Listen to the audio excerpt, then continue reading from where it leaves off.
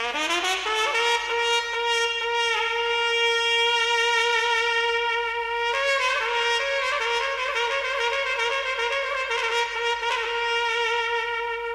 dan! Slušate podcast kanadsko-srpskog časopisa San, program o Srbiji i Srbima koji je namenjen ljudima širom sveta. U ovoj epizodi govorimo o planinarenju i banjama u Srbiji.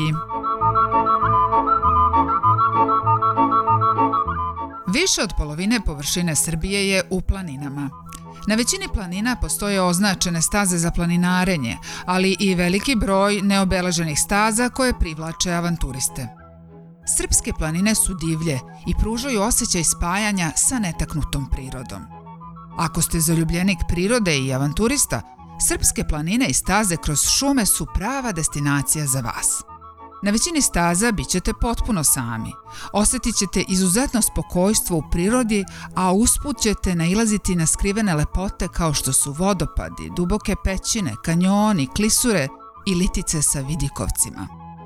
Ukoliko ste poklonik takozvanog avanturističkog turizma kao što su obilasci pećina, plovidba kanuima i kajacima, penjanje po planinama, zip viseće žičare, paragliding i slične aktivnosti koje podižu adrenalin, Srbija je prava destinacija za vas.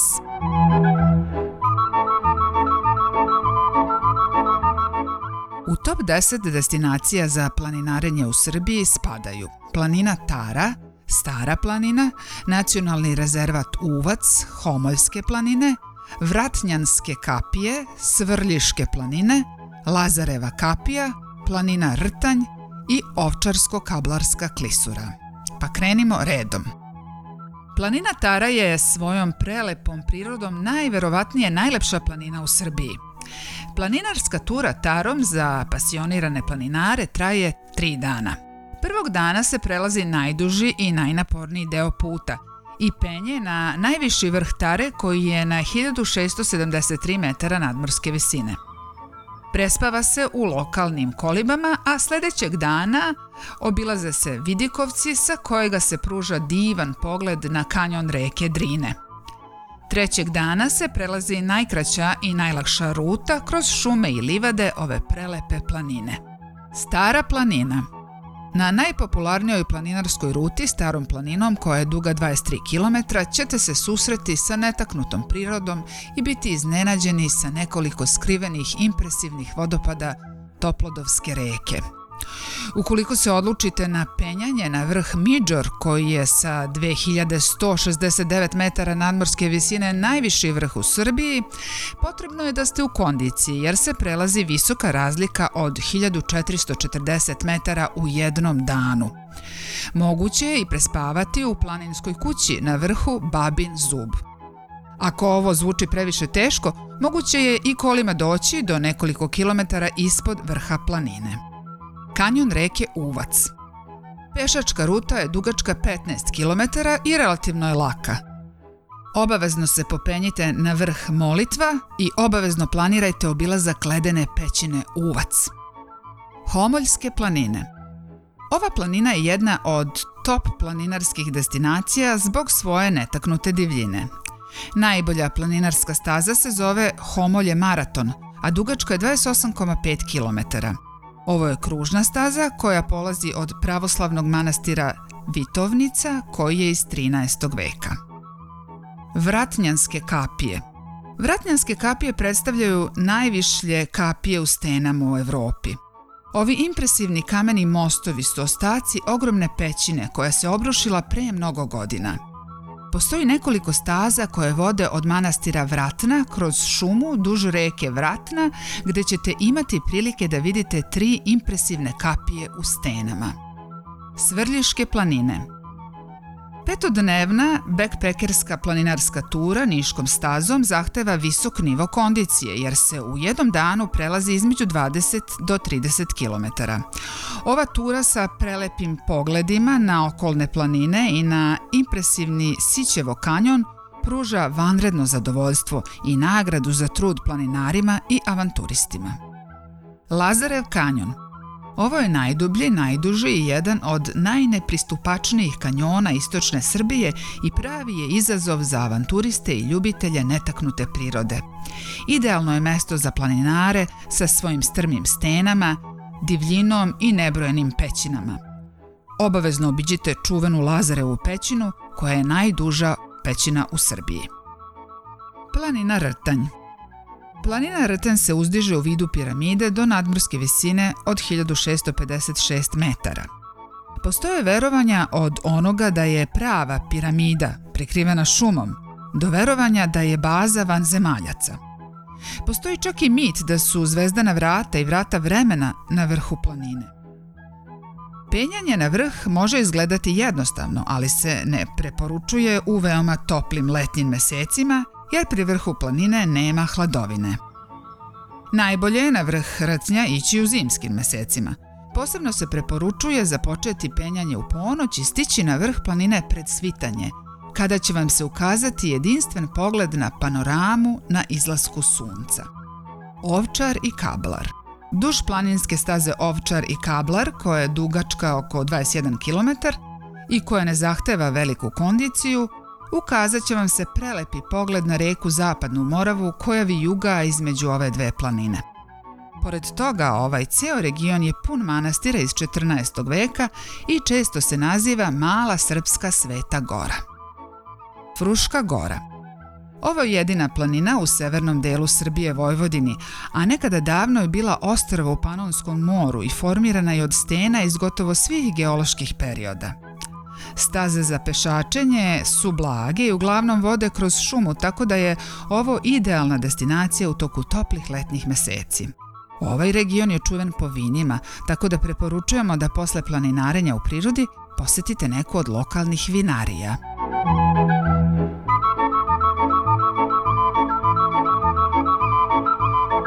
Sada ćemo čuti malo više o banjama u Srbiji i banjskom turizmu.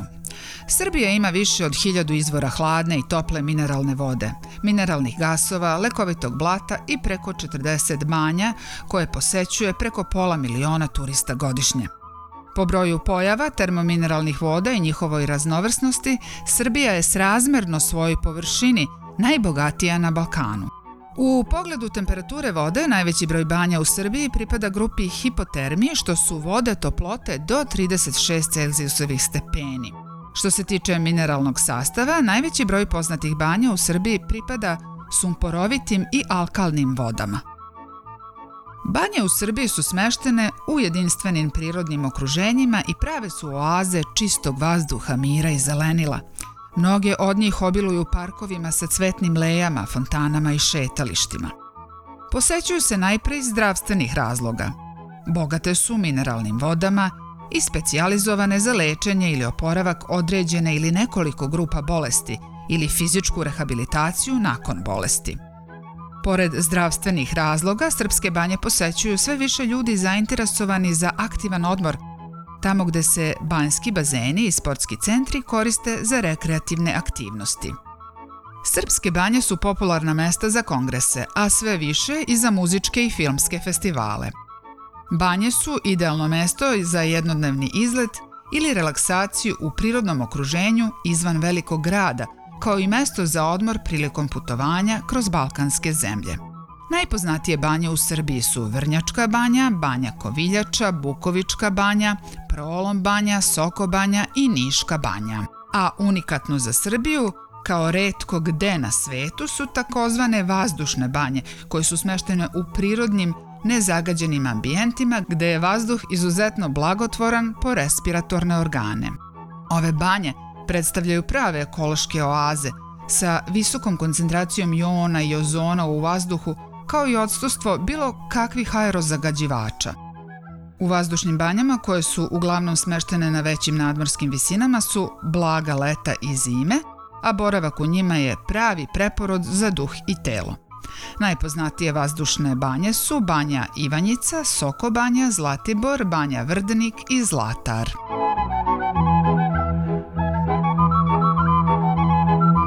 Vaša kuća će biti prodata po ceni koja vama odgovara, garantovano.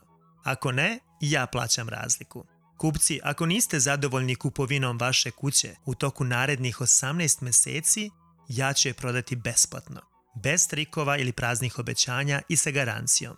Za ekskluzivnu garanciju za prodavca i za zaštitni program za kupca, molimo vas da posjetite našu stranicu www.thepopovichrealtyteam.com ili nas pozovite ili pošaljite SMS poruku. Pozovite Veselka Popovića, posrednika za nekretnine sa Century 21 Leading Edge Realty na 416-892-4921 ili pošaljite e-mail na veselko.popović@bell.net.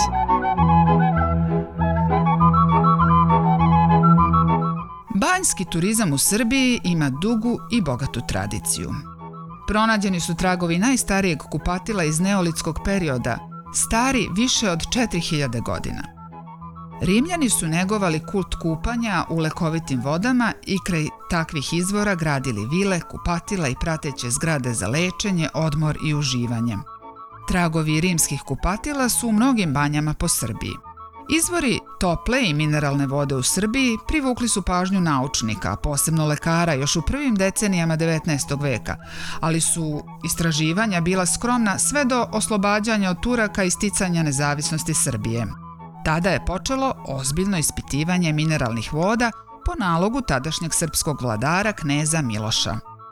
Tokom 19. veka, kao i u cijeloj Evropi, i u Srbiji je odlazak u banje bio popularan vid odmora samo za bogate ljude, koji su iz urbanih sredina odlazili kako bi se izlečili i samo odmorili na čistom vazduhu uz šetnje i kupanje u banjskoj vodi. Jednu od najstarijih hemijskih analiza banjskih voda u Srbiji objavio je 1835. godine i baron Sigmund August Wolfgang Hreder, rudarski stručnjak iz Rura. Vodu iz Vrnjačke banje je ocenio kao veoma retku u prirodi i uporedio je sa vodom u Karlsbadu, odnosno Karlovim varima u današnjoj Češkoj. Posle Drugog svjetskog rata došlo je do ubrzanog razvoja banjskog rekreativnog turizma, a naročito od 1960. godine kada su banje u Srbiji zakonom dobile status prirodnih lečilišta. Sada ćemo vam dati ukratko informacije i interesantne podatke o najpopularnijim i najposećenijim banjama u Srbiji: Bukovačkoj banji, Vrnjačkoj banji, Prolom banji, Niškoj banji, Soko banji i banji Koviljači.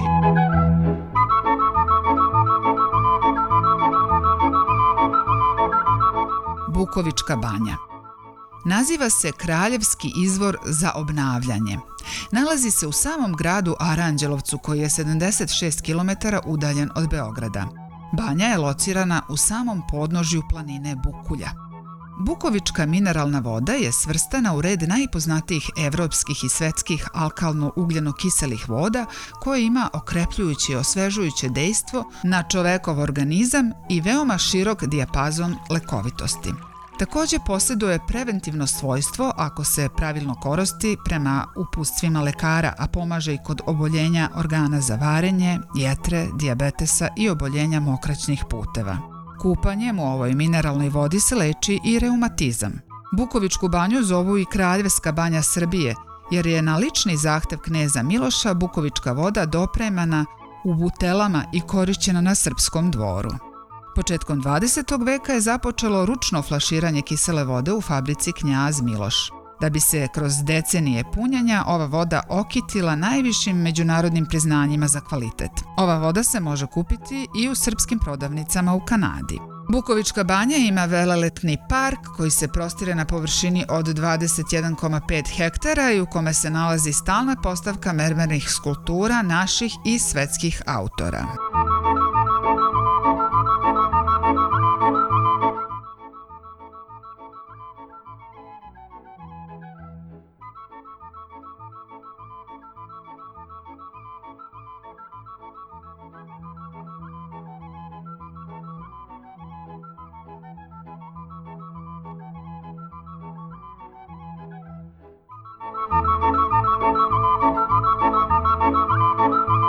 Vrnjačka banja.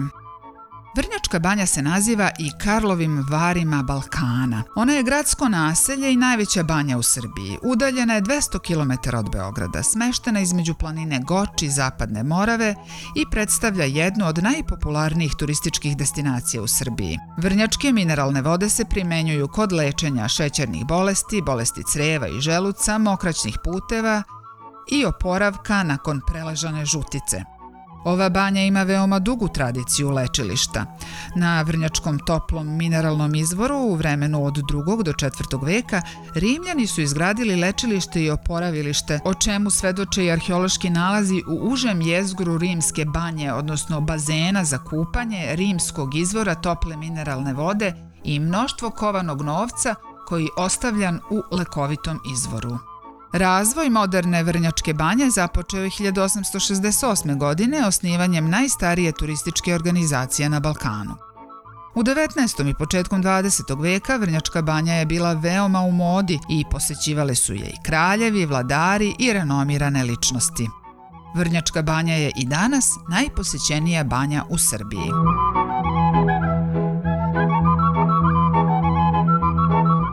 Prolom banja je banjsko i klimatsko lečilište na 90 km od Beograda. Umereno kontinentalna klima zajedno sa bujnom vegetacijom stimulativno deluje na čovečiji organizam i jača njegovu otpornost. Prolom voda je najpoznatija za lečenje bolesti bubrega i mokraćnih puteva kao i bolesti organa za varenje. U Prolom banji se lekovito blato dobija mešanjem lekovite vode sa zemljom iz okoline termalnog lekovitog izvora Pupavci. Ovo blato se koristi u blatnim kadama za lečenje kožnih bolesti, bolesti krvnih sudova, reumatskih oboljenja i nekih oboljenja prostate. Prolom voda se od 1989. godine pakuje i flašira za potrebe tržišta u zemlji i inostranstvu. Nova fabrika vode puštena je u rad 2005. godine. Voda se sa dubine od 220 metara bez fizičkih i bez hemijskih promjena pakuje i tako dolazi do kupaca u Srbiji i inostranstvu. Prolom mineralna voda se može kupiti i u srpskim prodavnicama u Kanadi.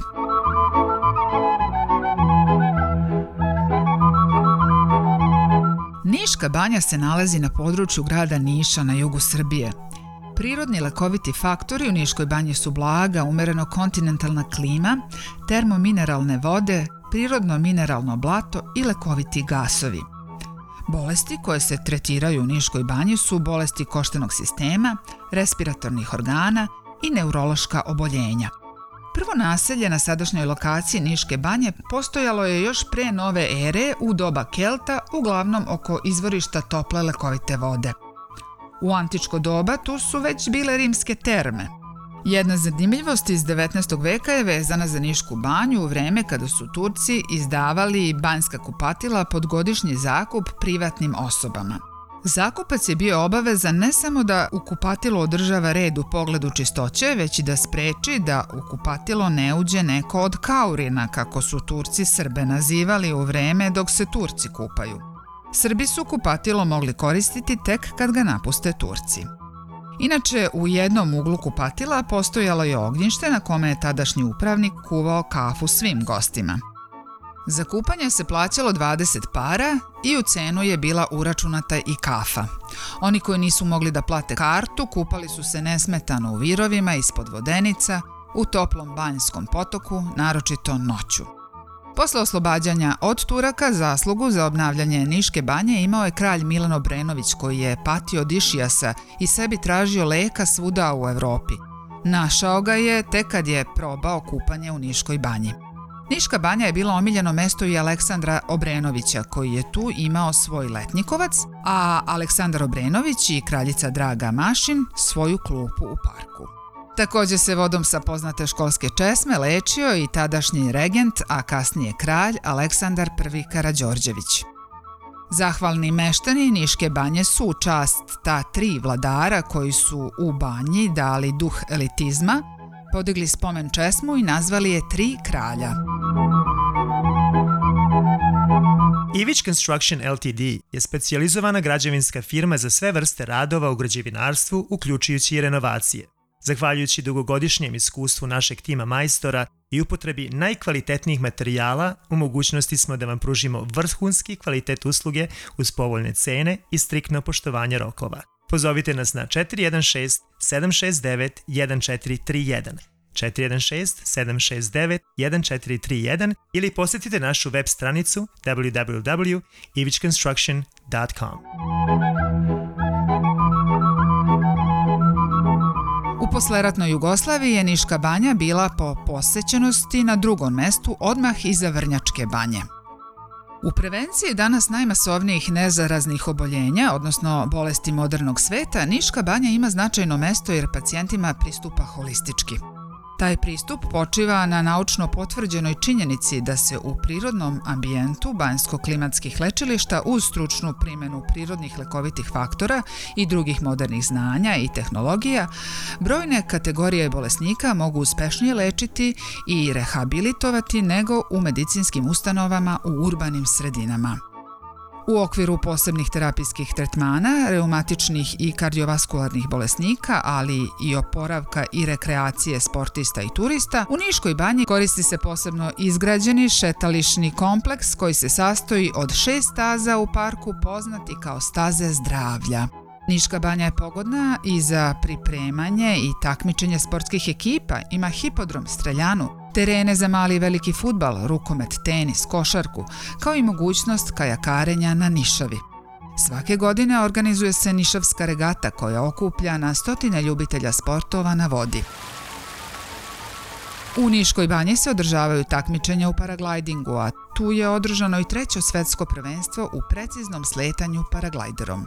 Tokom godine se u regionu Niša i Niške banje održavaju i popularni festivali kao što su Dani jorgovana Niška banja, koji uključuju pletenje venaca od jorgovana, dečiji maskembal, modnu reviju i izložbu ručnih radova.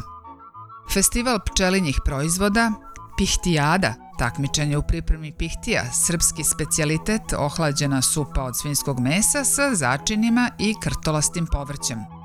Festival etno stvaralaštva i festival vina Niškog regiona.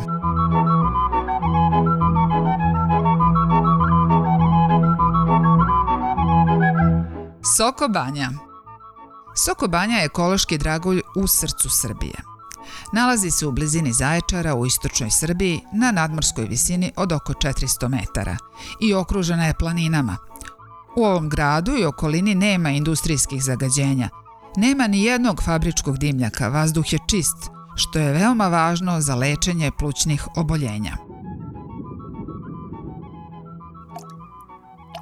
Zahvaljujući termalnim izvorima i netaknutoj prirodi sa obiljem šuma, Soko banja se preporučuje za lečenje neuroloških oboljenja, neuroze, reumatskih bolesti, oboljenja disenih organa, plućnih bolesti, posttraumatskih stanja, hroničnih ginekoloških oboljenja, fizičke i psihičke iscrpljenosti, smanjene telesne težine itd. Još u vreme starih Rimljana se znalo za blagodeti ovih prostora. Gradili su kupatila, kao i osvajači ovih prostora posle njih. Turci su gradili impozantna kupatila, koja u svojim putopisima pominje čuveni turski putopisac Evlija Čelebija 1663. godine i austrijski osvajači su pisali o Soko banji. Za Soko banju se vezuje ime Hajduk Veljka Petrovića, koji je 1810. godine oslobodio od Turaka. Čuveni junak je ovo mesto zvao svojom banjicom. Organizovani banjski turizam počeo je 1837. godine za vreme knjaza Miloša Obrenovića. Odmah po oslobođenju od Turaka naredio je rekonstrukciju turskih kupatila i izgradnju njegovog ličnog kupatila koje je i do danas očuvano. Poslao je uzorke sokobanjske vode u Beč na analizu i u Soko banju doveo prvog zvaničnog lekara Leopolda Erliha, koga su Sokobanjci odmah prekrstili u Đorđe Novaković. Još i danas u centru naselja na Korzovu je Milošev konak. Od davnih dana banja je važila za boemsko mesto i mesto susreta umetnika, pisaca, slikara, reditelja i glumaca. Neki od poznatih posetilaca su bili Isidora Sekulić, Stevan Sremac, Ivo Andrić i Branislav Nušić. Nobelovac Ivo Andrić je 1960. godine zabeležio: ovde u Soko banji, gledajući ovu raskoš prirode, ovu lepotu svetlosti zemlje i neba, često me obuzme neka neobjašnjiva tuga ili zanost, pa sam tako opušten, Razmišljao kako bi bilo lepo, bar za trenutak, ponovo se vratiti romantizmu. Andrić se u Soko Banji sprijateljio sa slikarem Dušanom Miškovićem, koji je naslikao 10-ak njegovih portreta. O blagotvornom uticaju Banje na njegovo zdravlje i raspoloženje naš Nobelovac je još rekao: "Ja ne znam čega stvarno ima ovde, ali znam da posle 15 do 20 dana boravka u Soko Banji radim celu godinu u Beogradu kao preporođen." Nušić, srpski književnik, romanopisac, dramaturg, autor priče i eseja i čuveni komediograf, bio je i ostao ne samo simbol Soko Banje, već i ovog kraja. Književnik je dao neki novi šaram Soko Banji i ostao sa njom zauvek povezan još od one čuvene razglednice na kojoj je napisao: "Soko Banja, Soko grad, dođeš mator, odeš mlad."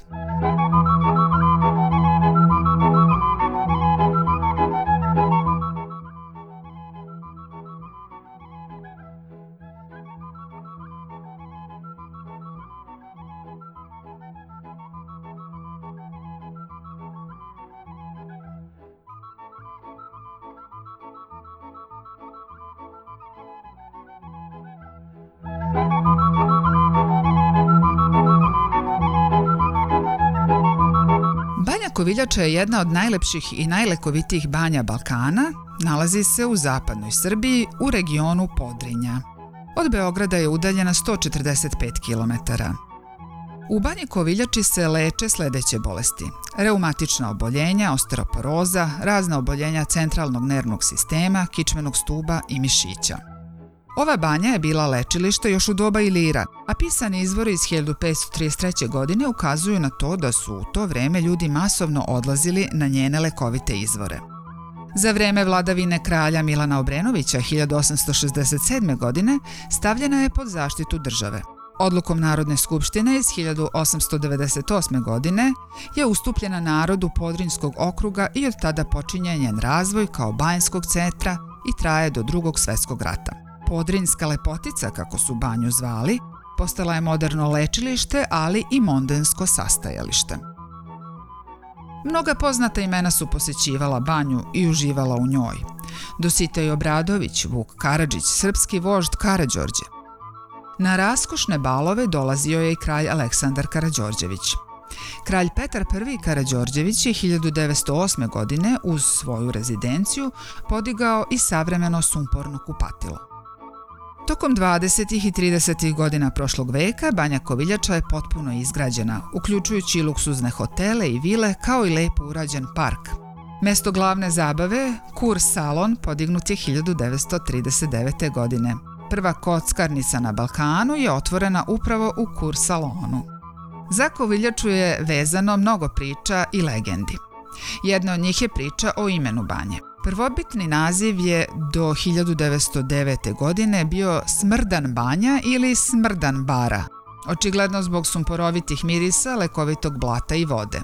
Za ime Koviljača je vezana legenda o mladoj koviljki, koja je, napivši se vode specifičnog i neprijatnog mirisa sa jednog od izvora, otkrila lekovitost te vode, a seljaci koji su to isto učinili samo su potvrdili lekovitost, pa su u znak zahvalnosti nesebičnoj koviljki mesto izvora nazvali po njoj, Koviljača.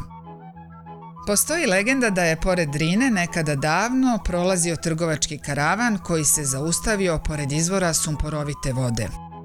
Jednog iznemoglog konja su tu u crnom mulju i toploj vodi ostavili da umre, ali se on sasvim oporavio i kad se karavan istim putem vraćao, našli su ga na tom mestu sasvim zdravog.